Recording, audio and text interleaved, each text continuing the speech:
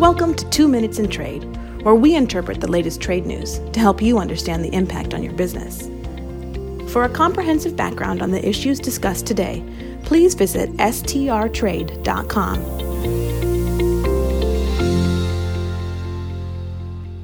Today is Tuesday, November the 1st, 2022. I'm Nicole Bivens Collinson, President, International Trade and Government Relations with Sandler, Travis, and Rosenberg.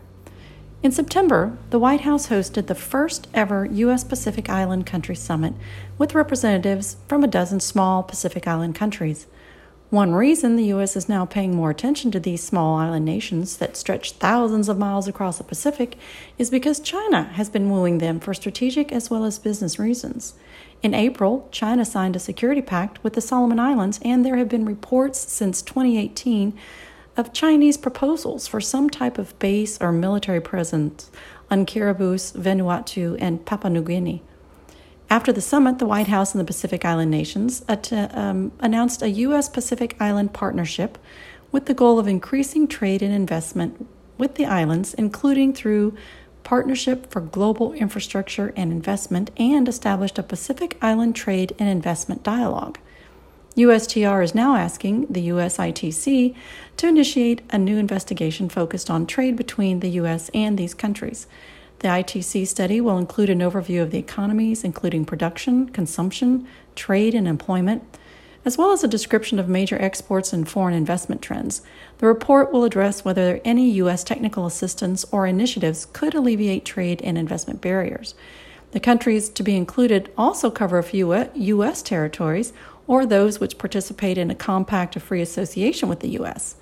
Most of the other listed islands are GSP beneficiaries, including several that are eligible for additional benefits as least developed GSP countries.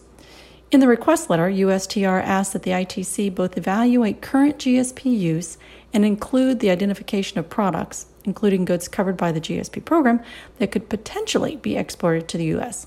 The final ITC report is due to USTR by September 29, 2023.